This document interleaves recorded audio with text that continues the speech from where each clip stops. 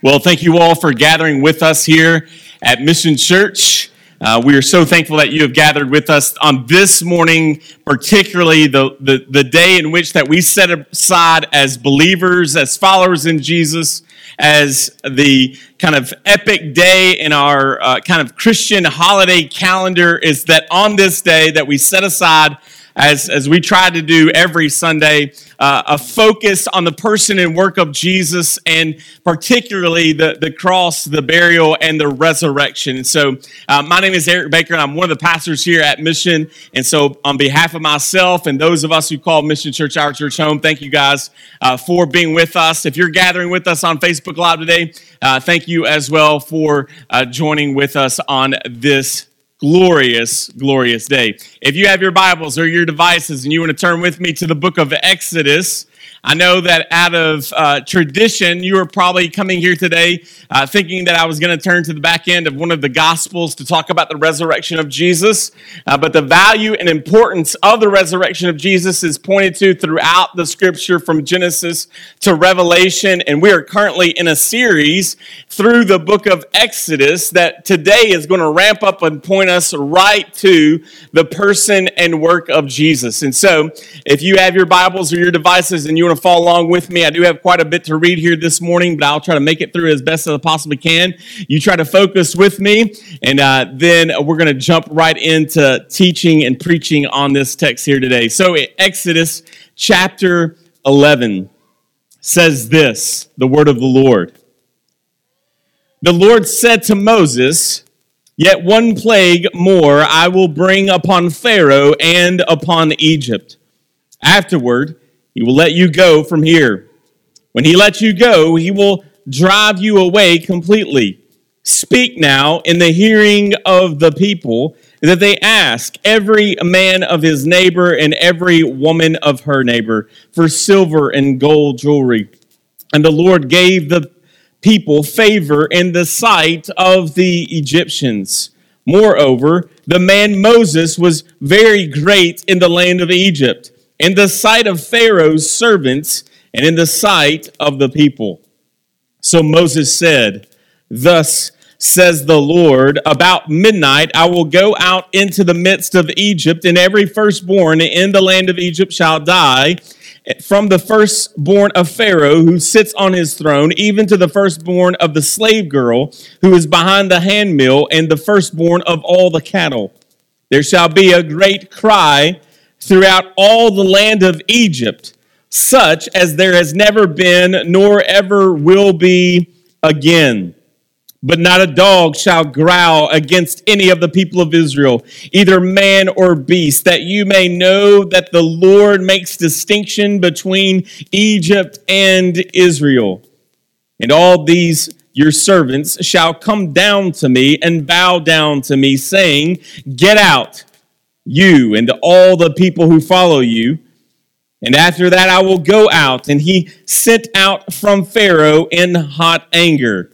Then the Lord said to Moses, "Pharaoh will not listen to you, that my wonders may be multiplied in the land of Egypt." Moses and Aaron did all these wonders before Pharaoh, and the Lord hardened Pharaoh's heart. And he did not let the people go out of the land, out of his land. Chapter 12. The Lord said to Moses and Aaron in the land of Egypt, "This month shall be for you the beginning of months. It shall be the first month of the year for you. Tell all the congregation of Israel that on the 10th day of this month, every man shall take a lamb according to their father's houses, a lamb for a household. And if the household is too small for a lamb, then he and his nearest neighbor shall take according to the number of persons, according to what each can eat. You shall make your count for the lamb. Your lamb shall be without blemish, a male, a year old. You may take it from the sheep or from the goats, and you shall keep it until the 14th day of the month, when the whole assembly of the congregation of Israel shall kill their lambs at twilight. Then they shall take some of the blood and put it on 2 doorposts and the lintel of the houses in which they eat it. They shall eat the flesh that night, roasted on fire with unleavened bread and bitter herbs. They shall eat it. Do not eat any of it raw or boiled in water, but roasted, its head with its leg and its inner parts. And you shall let none of it remain until morning. Anything that remains until morning you shall burn. In this manner you shall eat it, with your belt fastened, your sandals on your feet, and your staff in your hand, and you shall eat it in haste. It is the Lord's Passover. For I will pass through the land of Egypt that night, and I will strike all the firstborn in the land of Egypt, both man and beast. And all the gods of Egypt I will execute judgments. I am the Lord. The blood shall be a sign for you on the houses where you are. And when I see the blood, I will pass over you, and no plague will befall you to destroy you when I strike the land of Egypt. This day shall be for you a memorial day, and you shall keep it as a feast to the Lord throughout your generations, as a statute forever. You shall keep it as a feast. 7 days you shall eat unleavened bread. On the first day you shall remove leaven out of your houses. For if anyone eats what is leavened from the first day until the 7th day, that person shall be cut off from Israel. On the first day you shall hold an assembly, and on the 7th day a holy assembly. No work shall be done on those days, but what everyone needs to eat, that alone may be prepared for you, by you. And you shall observe the feast of unleavened bread. For on this very day I brought your host out of the land of Egypt. Therefore you shall observe this day throughout your generations as a statute forever. In the first month, from the 14th day of the month at evening, you shall eat unleavened bread until the 21st day of the month at evening. For 7 days no leaven is to be found in your houses. If anyone eats what is leavened, that person shall be cut off from the congregation of Israel, whether he is a sojourner or native of the land. You shall eat nothing leavened. In all your dwelling places you shall eat unleavened bread. Verse 21. Then Moses called all the elders of Israel and said to them, go and select lambs for yourselves according to your clans and kill the Passover lamb. Take a bunch of hyssop and dip the blood that was in the basin and touch the lintel of the 2 doorposts with the blood that is in the basin. None of you shall go out of the door of his house until the morning.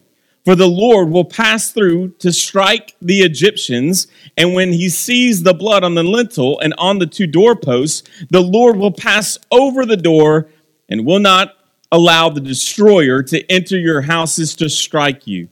You shall observe this rite as a statute for you and for your sons forever. And when you come to the land that the Lord will give you, as he has promised, you shall keep this service. And when your children say to you, what do you mean by this service? You shall say, it is the sacrifice of the Lord's Passover, for he passed over the houses of the people of Israel and Egypt when he struck the Egyptians but spared our houses. And the people bowed their heads and worshiped. Then the people of Israel went and did so, and the Lord had commanded Moses and Aaron, so they did. Verse 29. At midnight, the Lord struck down all the firstborn in the land of Egypt, the firstborn of Pharaoh who sat on his throne, to the firstborn of the captive who was in the dungeon, and all the firstborn of the livestock. And Pharaoh rose up in the night, he and all of his servants and all the Egyptians, and all. There was a great cry in Egypt, for there was not a house where someone was not dead. Then he summoned Moses and Aaron by night and said, up, go out from among my people, both you and the people of Israel, and go. Serve the Lord as you have said. Take your flocks and your herds as you have said, and be gone, and bless me also. This is the word of the Lord. For those of us who have been over at Mission or here at Mission over the last several months, as we've been covering these plagues, this moment has led up to this event. Back in Exodus chapter 4, God tells Moses and he tells the people, here's the deal. I'm going to send these plagues. I'm going to outstretch the bow of my wrath upon the Egyptians, the oppressor of my bride, the oppressor of my people. And he tells them that Pharaoh is not going to listen. And because he will not listen, that one day will come where he will take Pharaoh's son. And over the last several weeks, we've been looking as God establishes himself in his holiness, in his character, and in his nature, that he will not share his throne with anyone or anything. And behind each one of the now 9 plagues that we have encountered over the last several weeks, God has specifically been executing judgment on real small g gods behind all of the locusts, all of the darkness, all of the boils, that there have been these demonic presences that God has been executing death upon, judgment upon, and it ramps up and culminates to what God told in Exodus chapter 4.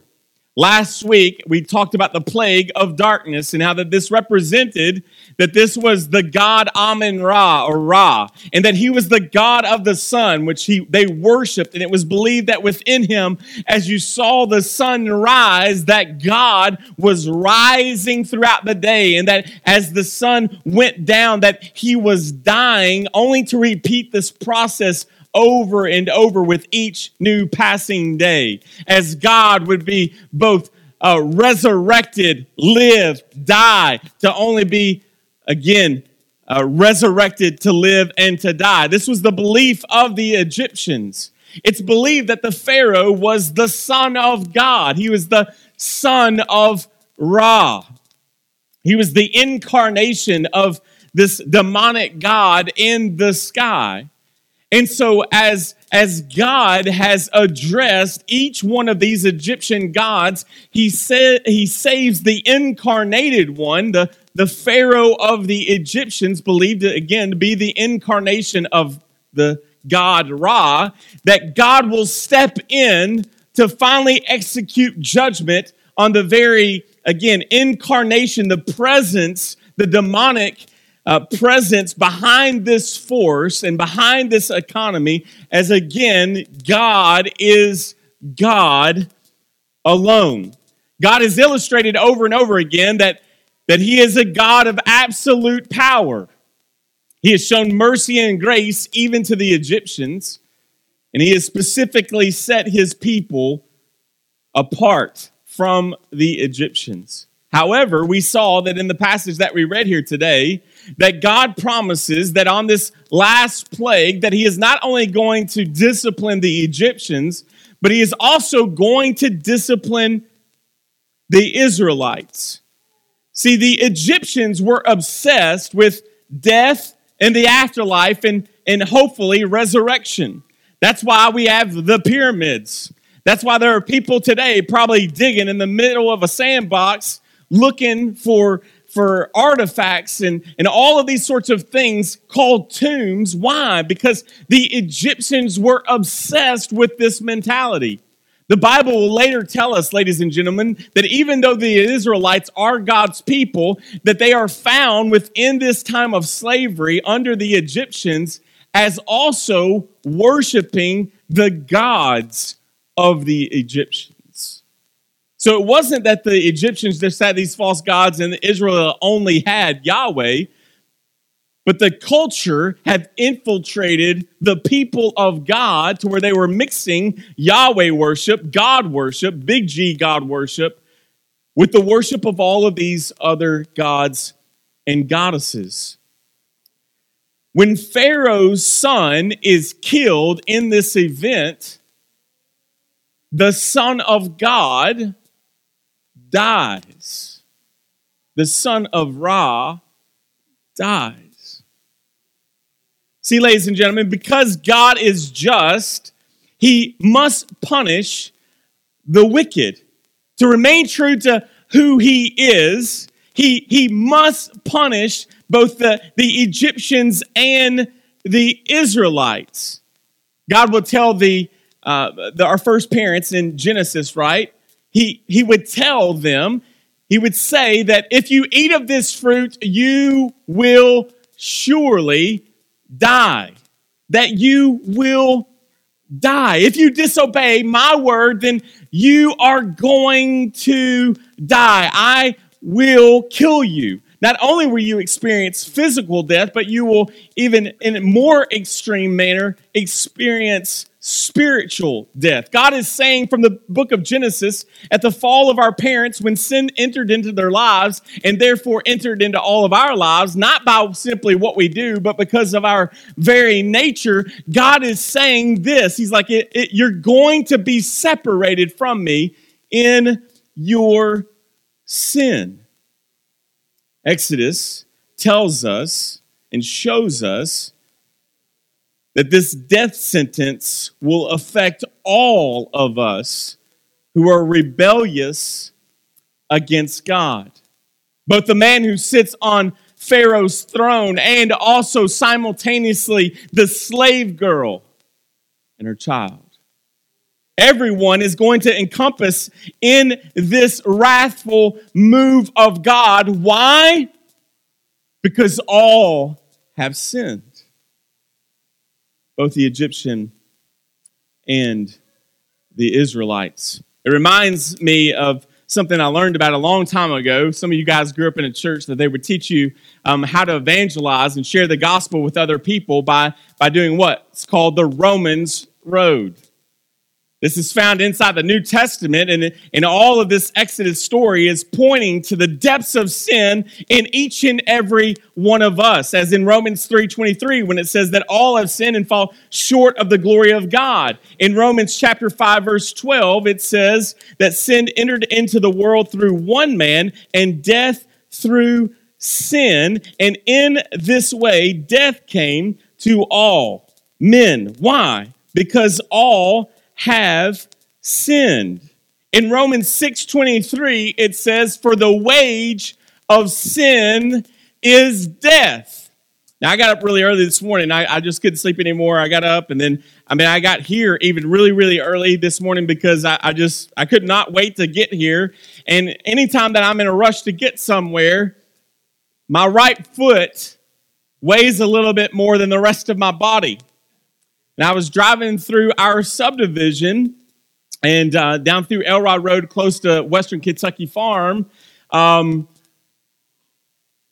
moving rather quickly, not realizing it. When I popped over this small hill there at Weyerhaeuser, what used to be Weyerhaeuser, there was a cop. Well, I did what any good Christian would do. I prayed. Lord Jesus, on your most holy day,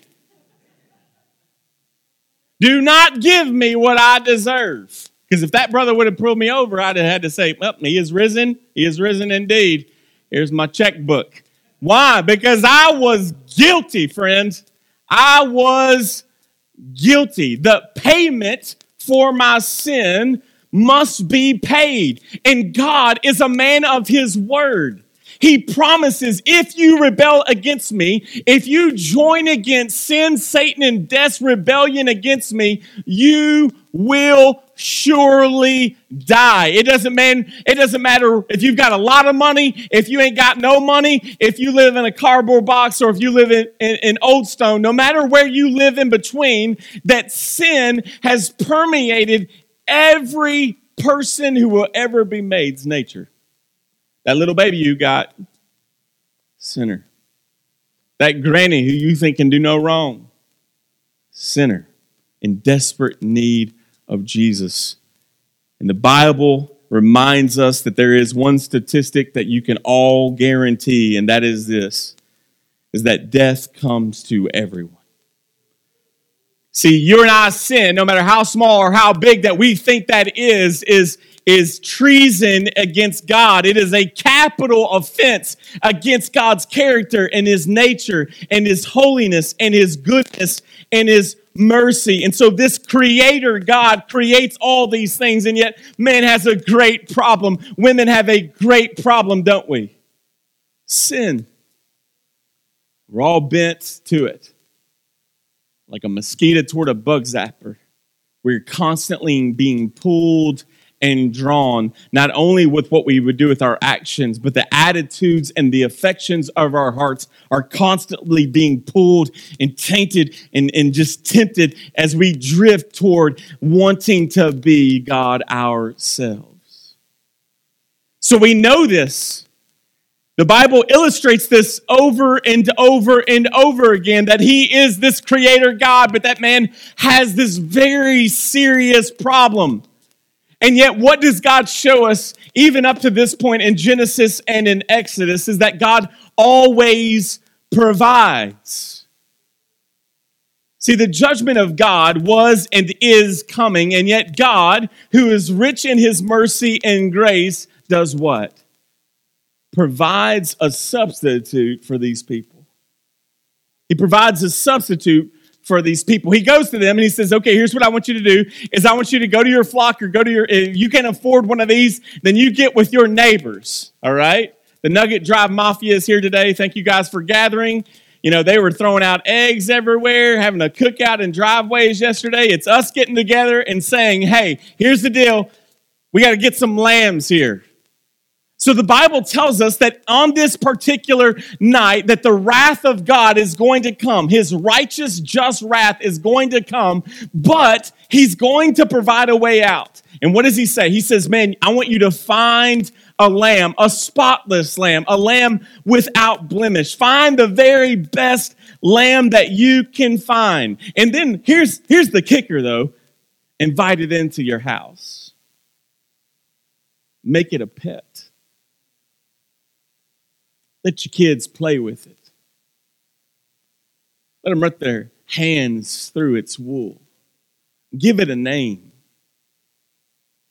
For so many days and so many nights, I want you to take care of this lamb.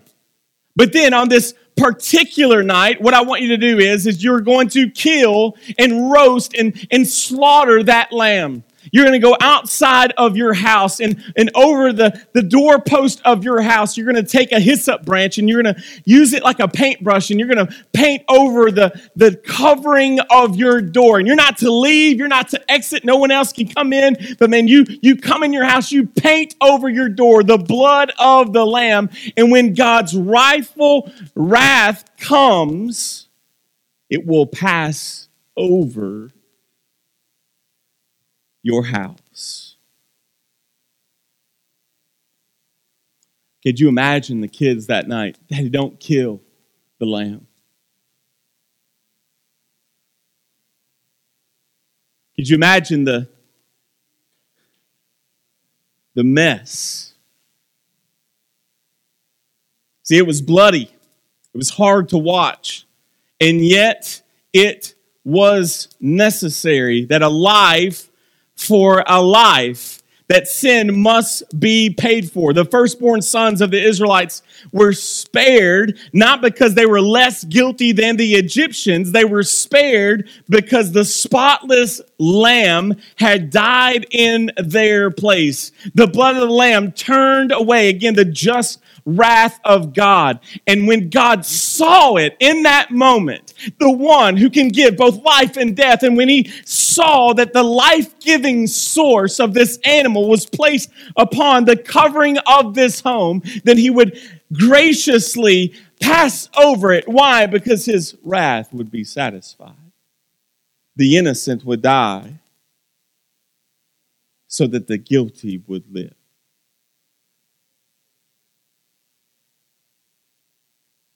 We see this, don't we? Back in Genesis, when our first parents, Adam and Eve, when they sin against God, when they rebel against God, when they tell God, point their finger at God and say, I want your throne.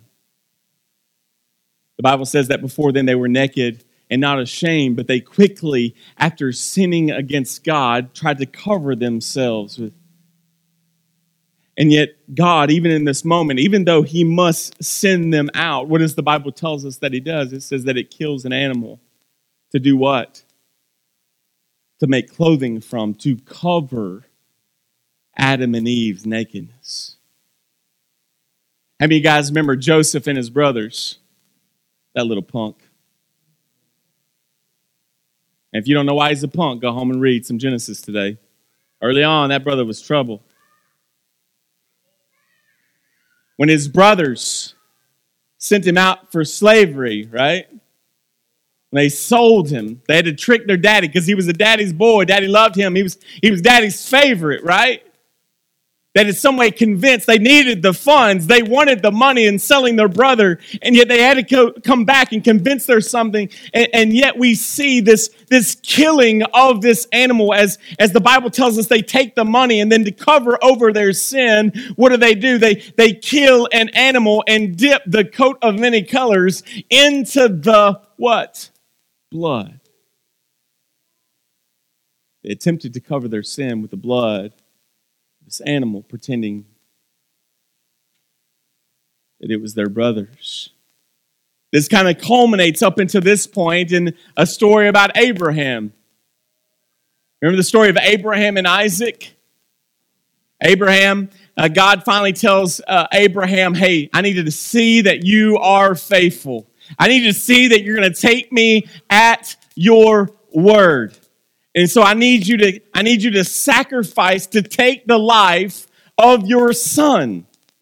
The Bible tells us that they go up to the top of a mountain and they're packing wood upon that Isaac is packing wood upon his shoulders. That he goes to the top of this mountain to be what?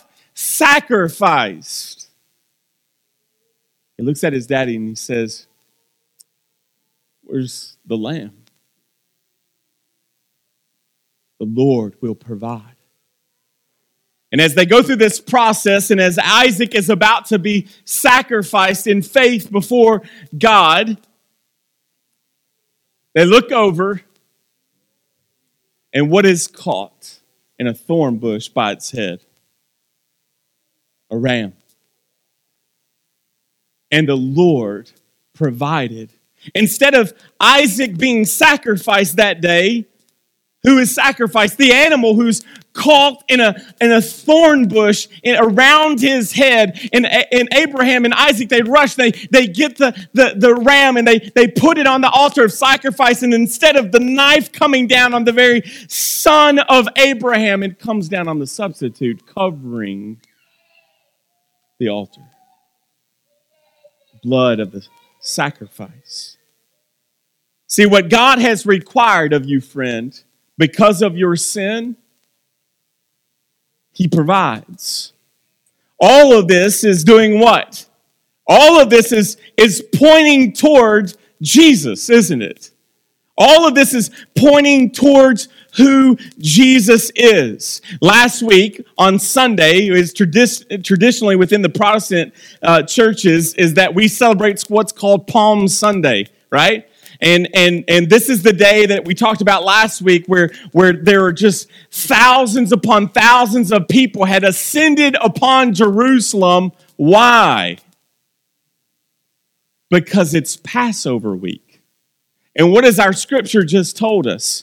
That they're to practice this and to remember this for the ever future. And in a few weeks, I'm actually going to preach on the Passover meal, but we're focusing on this sacrificial lamb here today.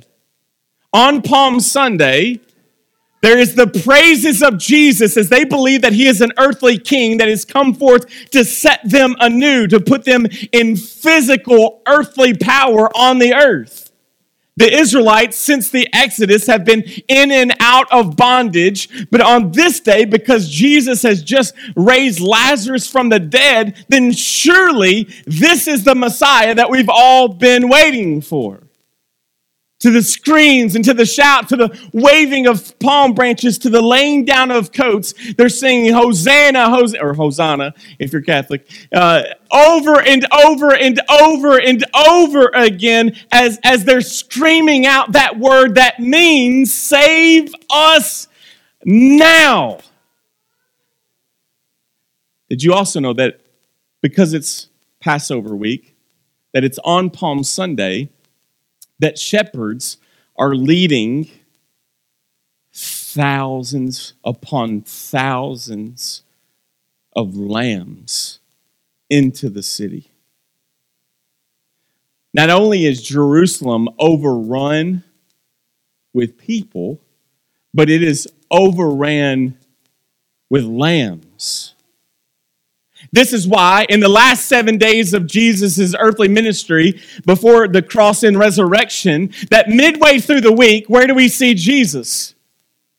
He goes to the temple, and Jesus is being real sweet.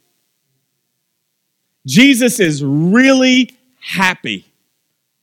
No, Jesus goes to worship. He goes to worship the only true living God, the God of the Bible, his Father. He goes to worship God, and he sees both rich and poor, but they're struggling to get into the courts to worship. Why? Because all of these merchants have turned the church house into a marketplace, upselling lambs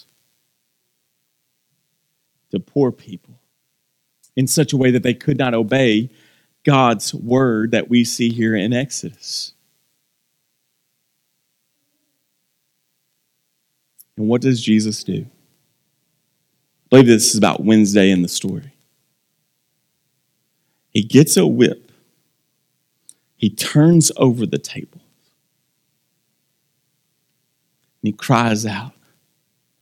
You turned a place of prayer, a place of worship, into a den of thieves.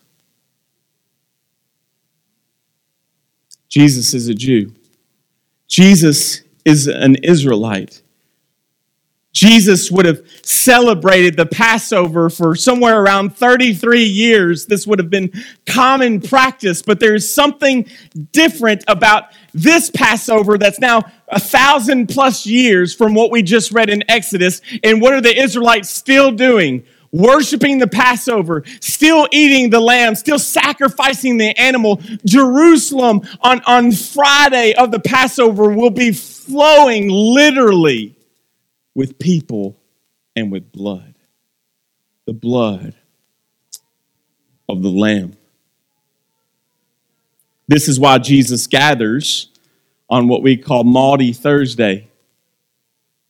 See, in the Jewish calendar, the Sabbath is from sunset through the night to sunset the next day. So from Thursday evening to Friday evening is their day, when most people and most families will be gathering to have the meal that we just talked about in Exodus. They would traditionally do that on the Friday afternoon before it gets dark. And yet, what do we see Jesus doing?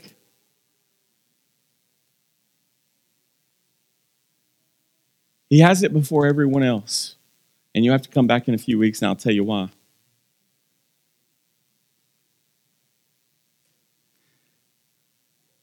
But he sits down with these teenage boys. Maybe the oldest one is in his early 20s. We call it the Lord's Supper. But it's a celebration of the Passover. And he looks at these young men who have, again, grown up Jewish, and this has been a part of their custom. It's as custom as me wearing a tie, because, again, funerals or Easter, you see my tie, because my mama's going to be at Easter and funerals. That's just what's expected, right? We have these traditions, these things that we do. And so the Passover, by the time we get to the New Testament, is what? It's commonplace. It's happening all the time. And so, man, they get out. I mean, again, this is a party. It is a celebration, this meal that they're eating with all of these young men, and they're just going through the motions. I mean, There's maybe music playing. There's food to be had. There's not just the little bitty shot glass with some grape juice in it. I mean, these brothers and sisters are tossing back some wine at this meal.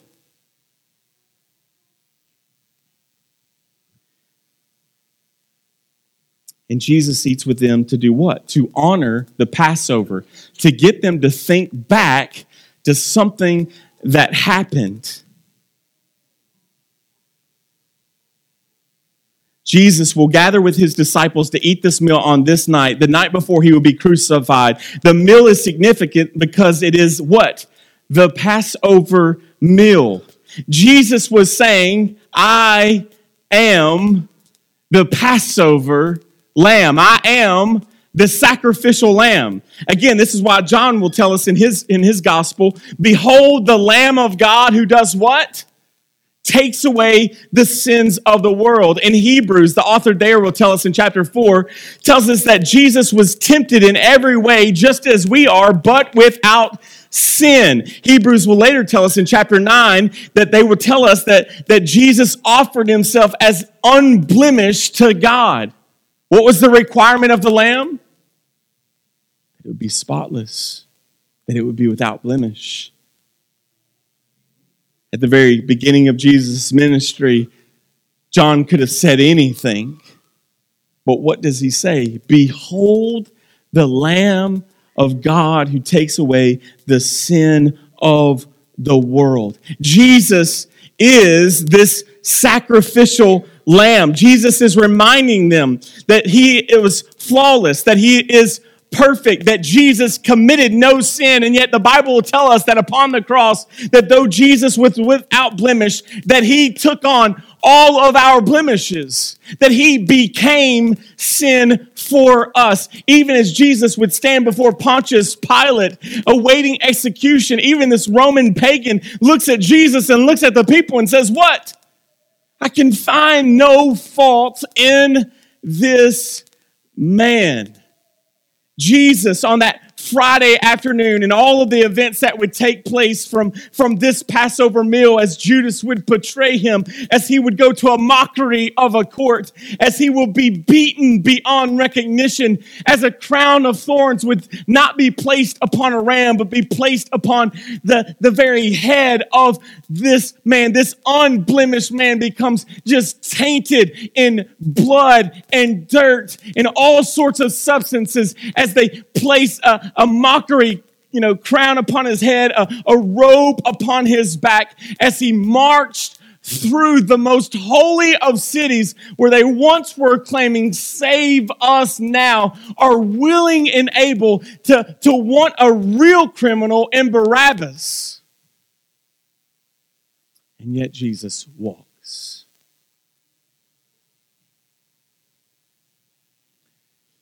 He walks carrying that wood on his back, which is a picture of Isaac and Abraham. Naked, beaten, nails in his hands. And the one drop of this lamb's blood was perfect and holy enough to cover all types of people's sins. And yet, what do we see Jesus do upon the cross? Jesus would bleed out for his people. He would bleed out for his bride. He would bleed out for his church. And if you are in Christ today, then you know that he has bled out for you what God must have in his holiness, what God must be satisfied. You and I cannot provide, but the Lamb of God, the spotless Lamb of God can. See, the blood of the lambs could never cover and take away the sins of all the people for all time. But the blood of Jesus would infinitely cover the sins of his people. This is why Paul would eventually say in 1 Corinthians, for Christ, our Passover lamb, has been sacrificed. In all of Exodus, specifically this meal, that God institutes in Exodus chapter 11 and 12. It is all pointing to, painting a picture of this Jesus.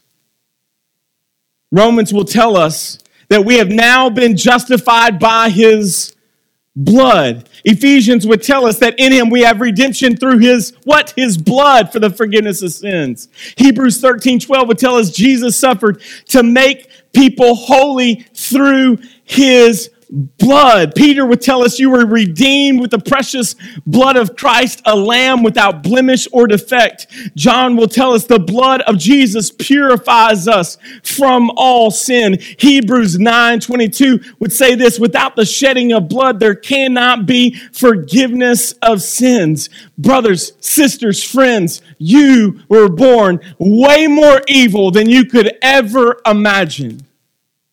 We daily are seeking to be in God's throne. We are daily fighting, wanting to be rebellious and the masters of our own domain. We are born evil. We live, we die, and then comes judgment. Friends, your greatest threat is not cancer. Your greatest threat against your life is God himself. It is standing before this God. And yet, what do we know? He is our greatest hope. He is our greatest hope. God is saving you from himself. What God required, only Jesus could give. As our substitute, the Lamb who was slain. The book of Exodus that we just read from tells the people to do what? To do this a lot. To remember this day. To remember this day. Exodus, remember this day. Sacrifice these animals. Eat the blood of these animals. Eat the unleavened, eat the bitter herbs, all these things. God does not want us to forget, because I don't know about you, but I have a lot of reminders on my phone because I'm prone to forget.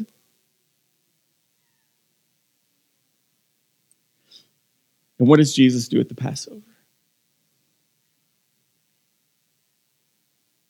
Remember me. Remember me. When you eat and when you drink, remember me. Why? Because as the Egyptians and the Israelites stood exposed before God's wrath, so shall you and I stand before him for our own adultery. We are all sinners by nature. We have all fallen short. None of us is righteous. You will never be good enough to stand before him blameless, but you will stand before him. On that day, you will either represent yourself and hand God your resume. You will offer him your resume of all of your good works, believing and hoping that you have enough good things in your good bucket that God will overlook all the bad things in your bad bucket. And the Bible is very clear. None of your good works will ever appease the wrath of God. Or what? You can stand humbled in faith, covered in the blood of the Lamb Jesus as your substitute. He will stand in your place, not by your works, but by his good pleasure and his gift of faith to you.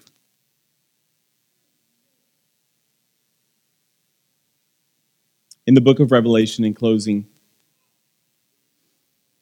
and we'll talk about this in a couple of weeks again, but in the book of Revelation, If you Bible Gateway in the ESV version, the word lamb in the New Testament, you'll see it used over 30 times in the book of Revelation as Jesus is this dichotomy of this warrior lion, and yet he is a lamb. And in Revelation chapter 5, verse 12, it says, "Worthy is the Lamb who was slain to receive power and wealth and wisdom and might and honor and glory and blessing." See, on the day that Jesus died, he appeased God's wrath against you and against me. But on Sunday, he defeated the schemes of sin, Satan, and death, insomuch that he defeats evil in the way that you and I are prone to want to live in rebellion toward God because of Jesus and because of being washed in the blood of the Lamb. You and I now have a new direction, a new glory, a new way of living that is not focused on self, but is focused on the Lamb, the worthy that all of creation, by the time you get to Revelation chapter 5, that all these creatures and all of God's creation is not focusing on each other, but they're focusing on the Lamb who was slain because he is the only one who is worthy. Jesus stands as the resurrected warrior inside the book of Revelation, and he's offering the keys of life to people who will receive him in faith. So I ask you this morning the questions of a song.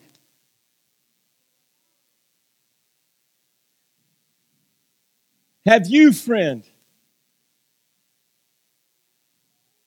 have you been washed in the Jesus? Have you been to Jesus for the cleansing power?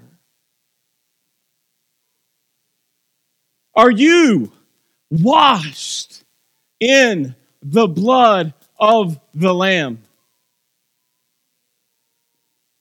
Are you fully trusting in his grace this hour? Do not wait. Come to Jesus.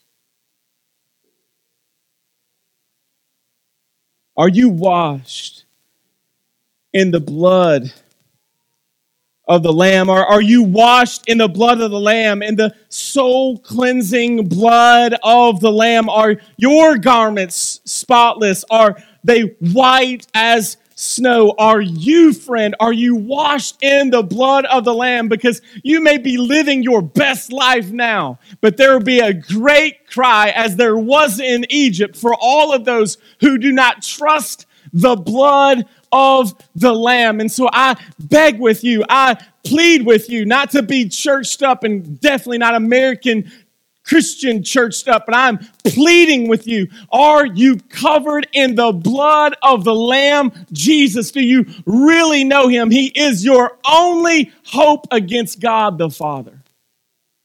Do you know this Jesus?